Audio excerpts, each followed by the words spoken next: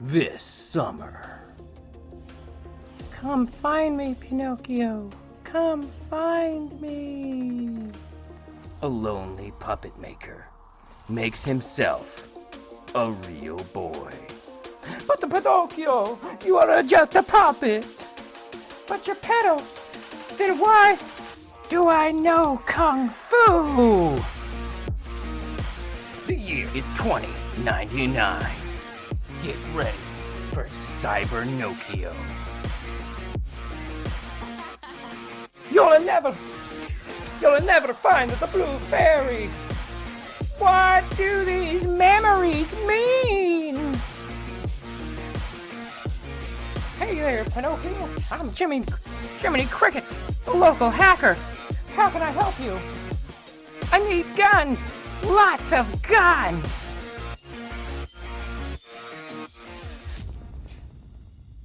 Unravel the mystery of the future. Yeah! Oh my god!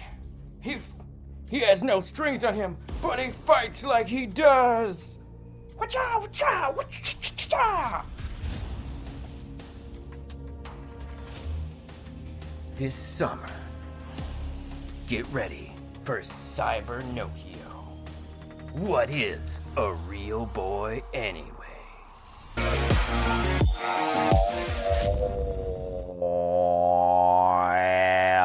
Welcome to the show.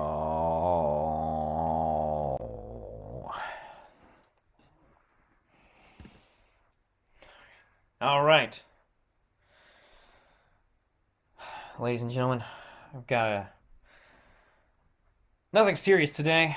Today, I'm going to be doing a quick review of some movies that I have seen recently. I'm going to be going over several movies, actually. Just going to throw in a quick Morbius. Then I'm going to tell you about a fantastic fantasy horror movie I saw recently called The Spine of the Night. And then we're going to talk about the thing that really blew my mind recently, which is not a movie, but a mini series on HBO Max that I thought was hella dope, which is Blade Runner Black Lotus. All right, but first let's get it out of the way. Morbius. A lot of people hating on Morbius. And like, so here's the thing. Like, I have made a personal mission to try and see all the comic book movies ever made. I mean, like, all of them. All the good, all the bad, all of them. And to record my thoughts on them. And so, of course, I had to go see Morbius.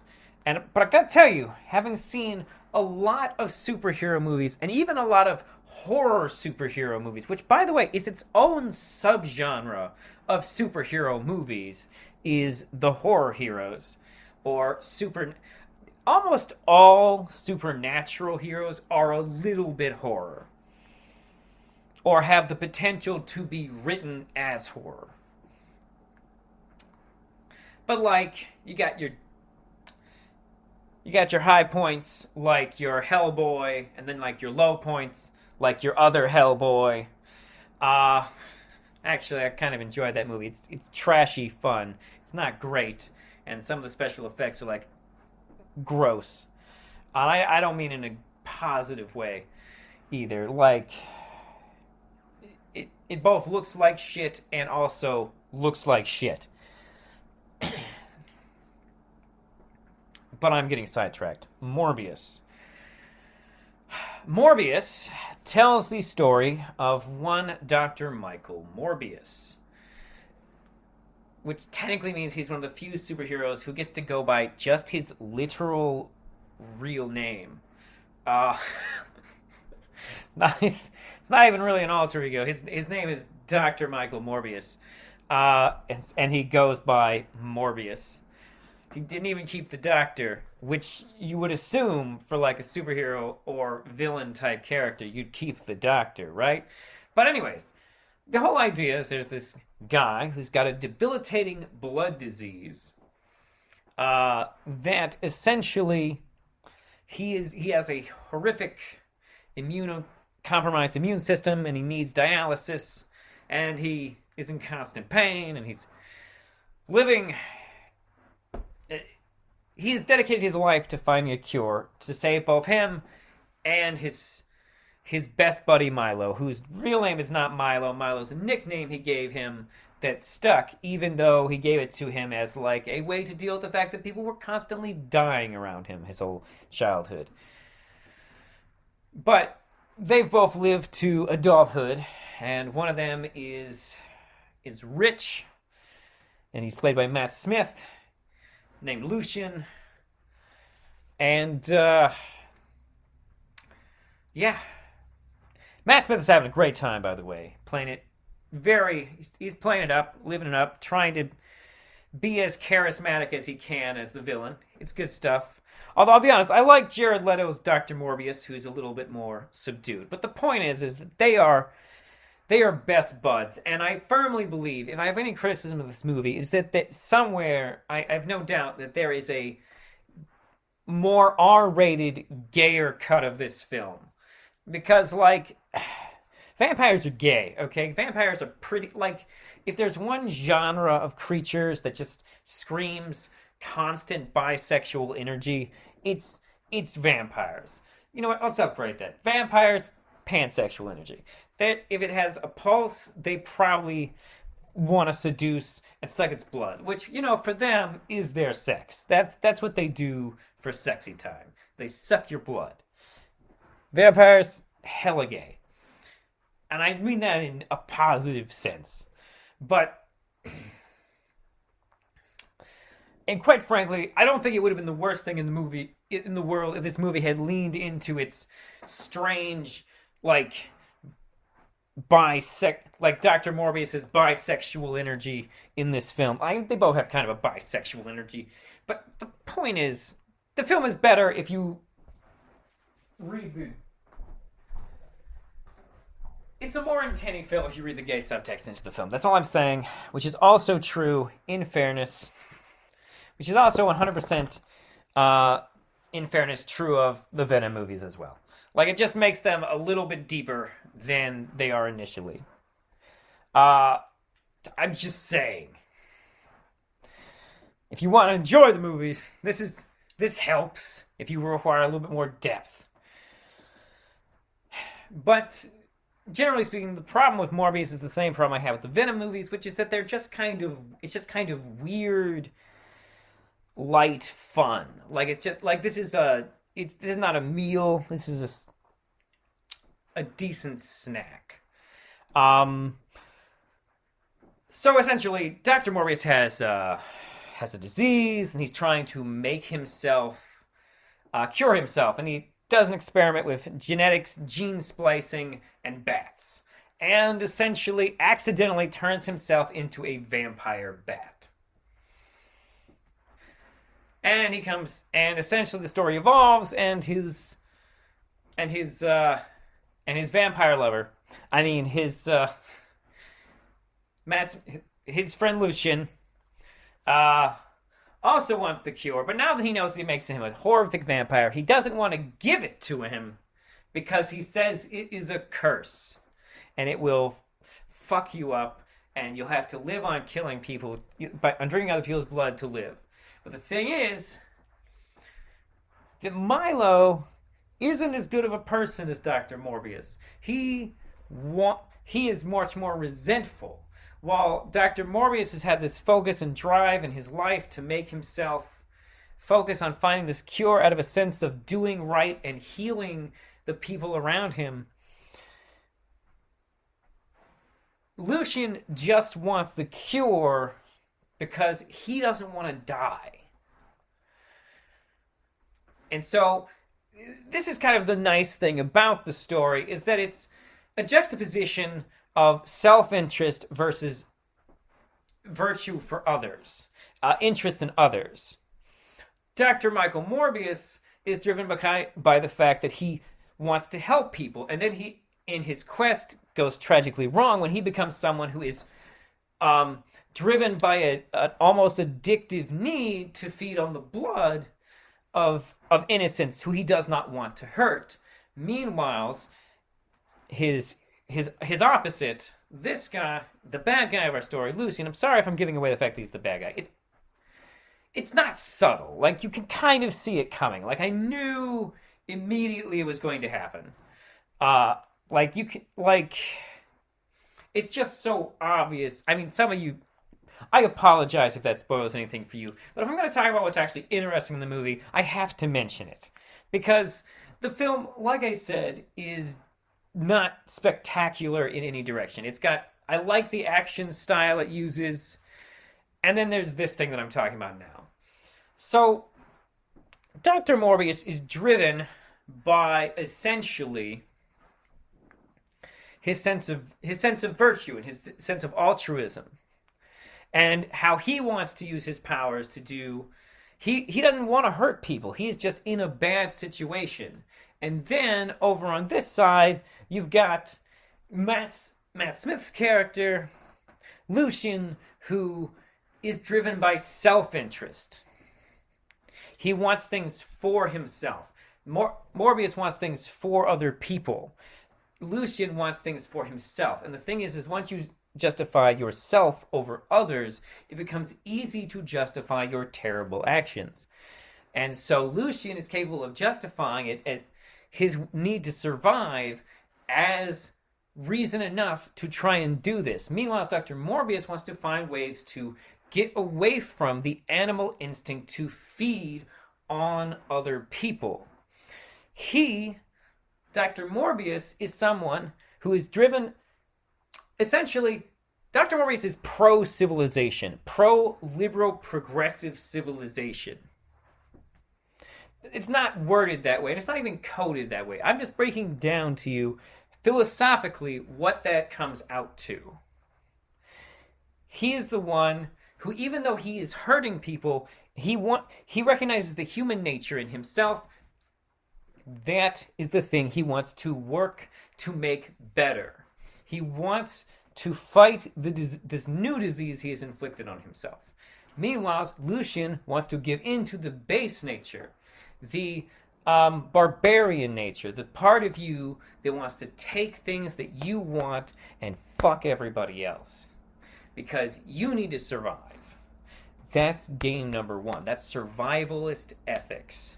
The ethics of your own self-interest is both natural, but also the root of you destroying and hurting other people. The movie has a solid. While it is arguably not great in terms of character arc, it is solid in terms of a rhetorical morality that it is presenting in the film. That being said, like I said, that's as deep as the movie got. And that's me going as deep as possible into the film. Because the truth is that what's going on in the film, in the more details of it, is not a lot. It's just a fun, simple ride. That being said, like I said, I feel like there's another cut of this movie that is probably A, gayer, and B, more R-rated. Because one of the weird things about the film is that there's numerous points in the movie where people get, like, injured or cut, and, like, there's blood in the movie. Like, it'd be weird if a vampire movie didn't have any blood. But, like, there are numerous points where, like, you see a thing happen to a person, and you hear a sound effect, and you're like, I feel like there's supposed to be more blood in this scene. Like, there's a scene where Morbius' hand just, like, he's got claws, and he just scratches right across a guy's neck. And you can hear, like a gurgling noise. And not, like, just a mild gurgling noise, like a spurting gurgling noise coming from, like, that he's making. But there is literally there's next to no blood in that shot. Like, and it sounds like it's supposed to be, like, arterial spray. But it's PG-13, and I feel like at some point in production there was a moment where this film had a lot more blood.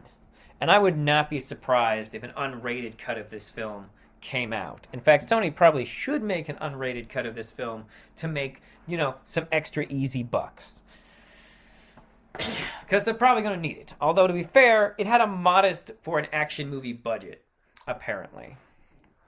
Which is probably why it feels less grandiose or large as other superhero movies. But honestly, I really enjoyed the action. I dig the rhetorical conflict. I had a fun time. I was never bored. I didn't find anything going on objectionable to my senses. It's not like I was watching Catwoman or Return of the Swamp Thing or Swamp Thing or Man Thing or the made-for-TV Captain America movies or the made-for-TV Doctor Strange movie or that one Spider-Man movie where Peter Parker's webbing looks like fucking rope. My point is that there are much worse movies.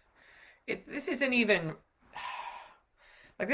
close to like the things that were wrong with, like, say, Fantastic Four, which was boring and also a mess. So, where was I? Moving right along. So overall, Morbius is a fine time. I don't know necessarily if it's a movie everyone needs to see in theaters. If you like going to theaters, it's an okay time for that. It's got a lot of cool visuals. So, if you got that medical card, take an edible. Find someone to drive you. Good times. But overall, most people who are not superhero fanatics like myself, who don't desperately need a movie to go see right now. Well, there are bigger movies out right now. I haven't seen those movies, so I can't comment on them. But the point is, not everyone needs to see this in theaters. Not everybody does. If you want to, it's not bad. It's okay. If you go in with undemanding expectations, it is what it is. Which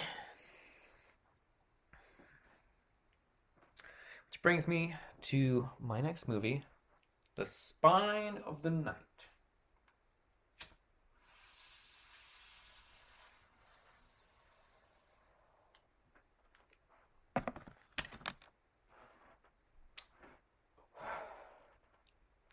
So The Spy of the Night is a new horror fantasy film, which I believe is a Shudder film.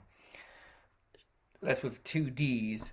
And it essentially looks like... It feels like an homage. It feels like a very R-rated homage to the work of Ralph Bakshi. And what I mean by that is that it is a rotoscoped...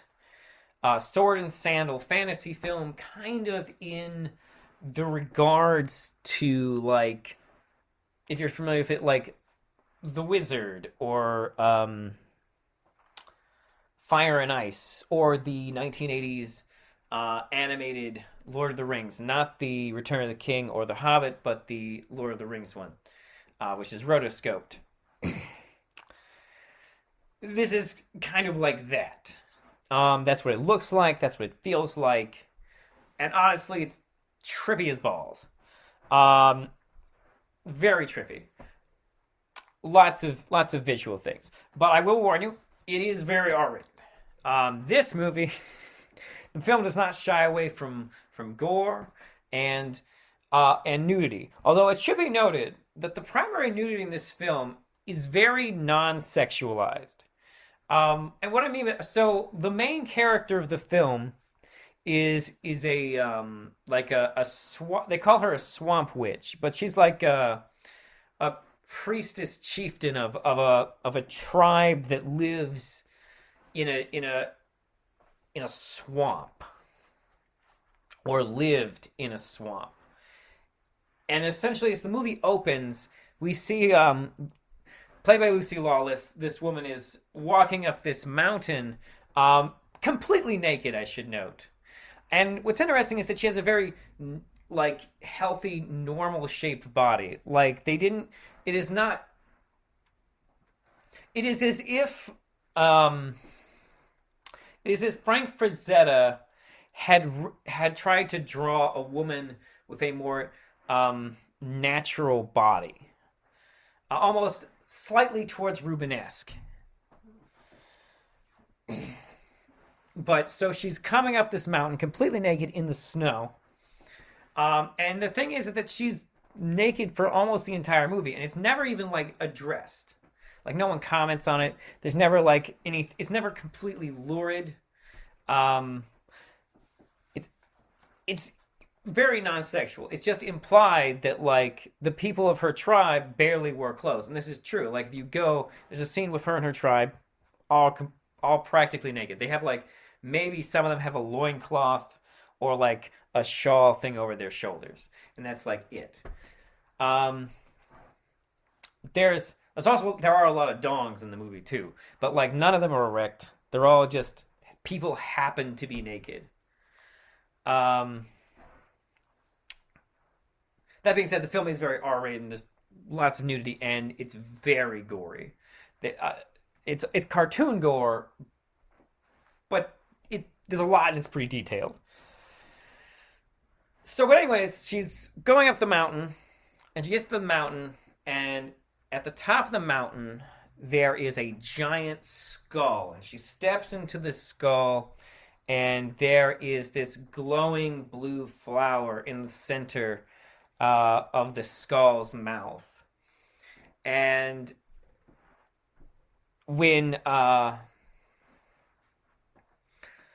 and she goes to touch it, and this guy in armor like steps out and like says he's going to fight to make sure that she doesn't harm the plant. And she's like, oh, hold on, I didn't come here. That's not why I'm here. I need to come and tell you what's going on in the world, because the bloom has spread. That's what they call this plant, the bloom. And the thing is that the bloom is like a other, like psychedelic, otherworldly connection to a dead god. And basically, she comes to the guardian of this thing and starts to tell him a story of essentially how the bloom had spread into the other world, and how she had at one point, as the priestess of this tribe she led, had a whole bunch of it that she wore around her shoulders, and she would take bits and it would like grow around her shoulders too, like it was weird, but like she would take pieces of it off and she could use it for various magic. But essentially, you know, civilized people come around and fuck them up, steal their land, and it becomes a whole. It becomes not just a journey, not really a journey about her, even though she is a big part of the journey. She is there at the beginning and the end of it, but a journey of how this strange plant gets first stolen by how it becomes part of society and how it shapes the world, and it's all negative. But it's not all negative, actually. There is a positive story, I remember. But it's just a very cool sword and sandal, like Conan the Barbarian fantasy thing. I definitely recommend it. It is super violent. And so it's not for delicate sensibilities, but it is, if you like fantasy, especially like that harder edged sword and sandal fantasy, definitely recommend. Absolutely. And once again, this incredible trippy visuals. So, you know, if you got your medical card or you're in a state where it's legal, you do that. You do that thing, definitely. But the thing I saw recently that really blew my mind, and I mean, like, I was watching it, and I mean, like, I was watching this thing, and, like, maybe I was out of my mind high, or maybe it was just, or it's like I'm still questioning if it even really happened. But, like, so there was this movie. Actually, it's a mini series on HBO Max, and it's called Blade Runner Black Lotus. And it takes place in the Blade Runner universe. It sets up some of the events from 2049. And it itself is a very cool cyberpunk noir story of a girl named Elle who wakes up and she has no memory of where she was from, and all she knows is she has a recording device with her, a piece of tech that's used for recording, and she has that. And so she finds herself in Los Angeles, in the world of in the cyberpunk world of the Blade Runner universe, which, it should be mentioned, the Blade Runner universe takes place in a world where humans have colonized space, and yet all the Blade Runner stories take place on Earth, I believe. But also, technology has advanced to the point where essentially they create organic robots or organic androids, which is a nice way of saying clone slaves. Genetically engineered people designed to do heavy lifting, and that they're trying to make, like submissive and whatnot. But of course, like all of man's creations, they essentially turn on. They want to live and they want to be free, and Blade Runners get outlawed because, like, the civil rights issues with it just became too problematic. And because Blade Runners would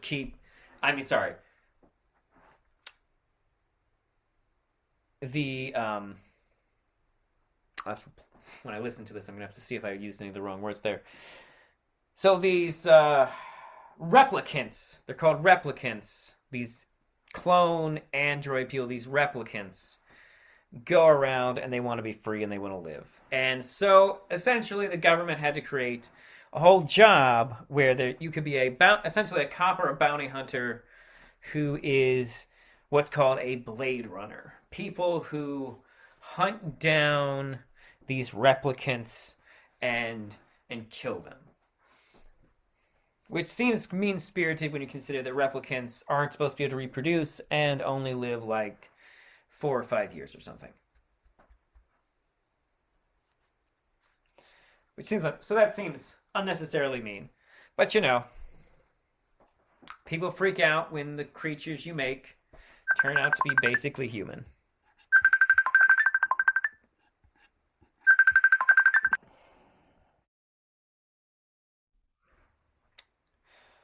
So the way the story goes, this woman wakes up in the back of a van and is suspicious. She's probably a replicant. She seems to have unusual powers that she doesn't know how she has them. By that I mean she's super fast and super strong. Because she's, genetically engineered. But anyways, Elle proceeds to end up in town and has some misadventures where she makes some friends, some cool, a guy named Joseph, who, I think it's pretty clear what's going on with him, but he's definitely an alcoholic. But I won't say too much because I don't want to spoil it, because I really want to encourage you to watch this, because I thought it was actually really good.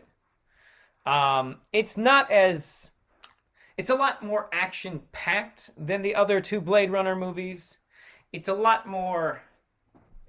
I mean, it has the pacing of it's a mini-series, so it has the pacing of a mini-series, as opposed to the pacing of one of those movies.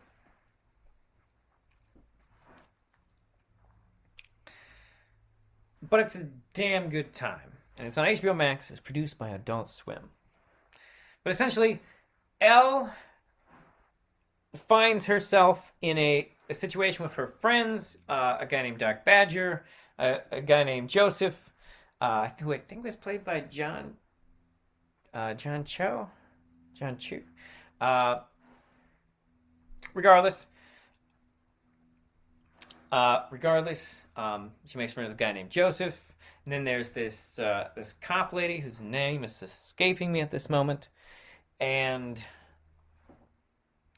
she becomes involved, and there's the police, and there's all these industrial guys. And essentially, it's all a big conspiracy mystery where Elle is trying to get to the bottom of who she is and where she comes from and what's going on. What terrible, traumatic thing definitely happened to her before she lost a lot of her memory. And it's just a damn good ride.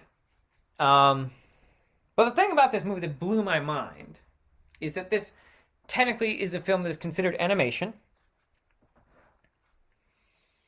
And so when I first started watching it, I'm watching it, and like the first things I noticed, first of all, super, super detailed, realistic cityscapes and sets and buildings and whatnot. I was like, incredible levels of detail. I was like, damn, this is some good CGI.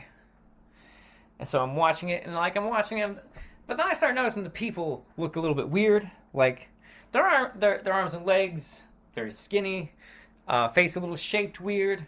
Their movement a little strangely moved. They move a little strange. And I'm thinking to myself, what's going on there? This is very strange human animation choices for a film. I mean, for a miniseries or film or whatever. That's so super realistic in other areas.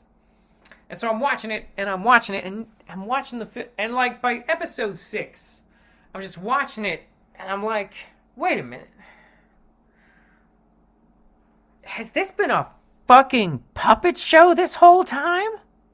Am I watching a fucking puppet show with CGI faces? Is that what's fucking going on? Did they CGI faces onto puppets? Because like marionette puppets. Because that's what at a certain point I was like, it blew my fucking mind. Like right out the back of my head. I was like, what the fuck? And like the part that makes me feel crazy is I've tried to Google it several times. I even tweeted at HBO Max to confirm for me that what I was watching is puppets. Because I Googled it, and maybe I need to Google it more, or go like to the second or third pages, or maybe try like the Google incognito mode or something. But every time I Googled it, I could not find shit about it using puppets. I didn't see one goddamn use of the word puppets in any of the press release material. Maybe I missed the correct press release, but like literally, I felt like I was going crazy. It was... What? So yeah. Blew my mind. I definitely recommend it, though. It is, especially if you like the Blade Runner universe. It is more fast-paced and action-oriented than the other Blade Runner movies, which do have action in them, but are typically more...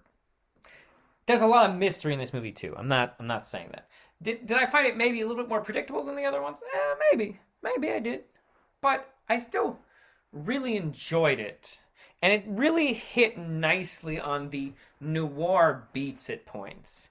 As different characters are revealed in their natures and whatnot, you really get a sense of the moral complexity and gray areas of the world itself. Very nice. That part is very nice. The character work, I really enjoyed some of the character work between specific characters. I definitely recommend it.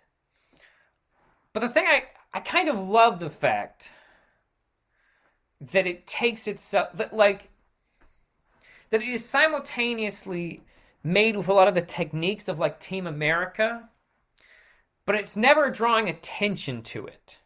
It's never drawing your attention to the fact that it is puppets. And I kind of appreciate that. Like, I like that they wanted to take it seriously. That even though it looked like kind of like Robot Chicken at points, it never abandoned the integrity of its universe and its sense of realism. So I appreciated that about it. I thought it was very artistically well done. It's a fairly violent cartoon. I would still call it a cartoon. Definitely recommend it though. Definitely, it's great stuff. So yeah, I have to definitely recommend 100% Spine of the Night and Blade Runner Black Lotus. I thought that they were both thoroughly enjoyable films. Would watch again.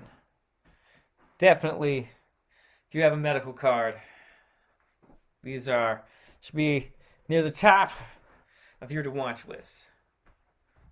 For sure. Provided you like fantasy and action. If your favorite genre is documentary, I don't think these would help you. All right. Well, thank you for listening. Hope y'all have a great whatever time of day you're listening to this at. All right, Pinocchio. We've got you now. Just tell us what you know about the Blue Fairy, or we're gonna hurt you real bad.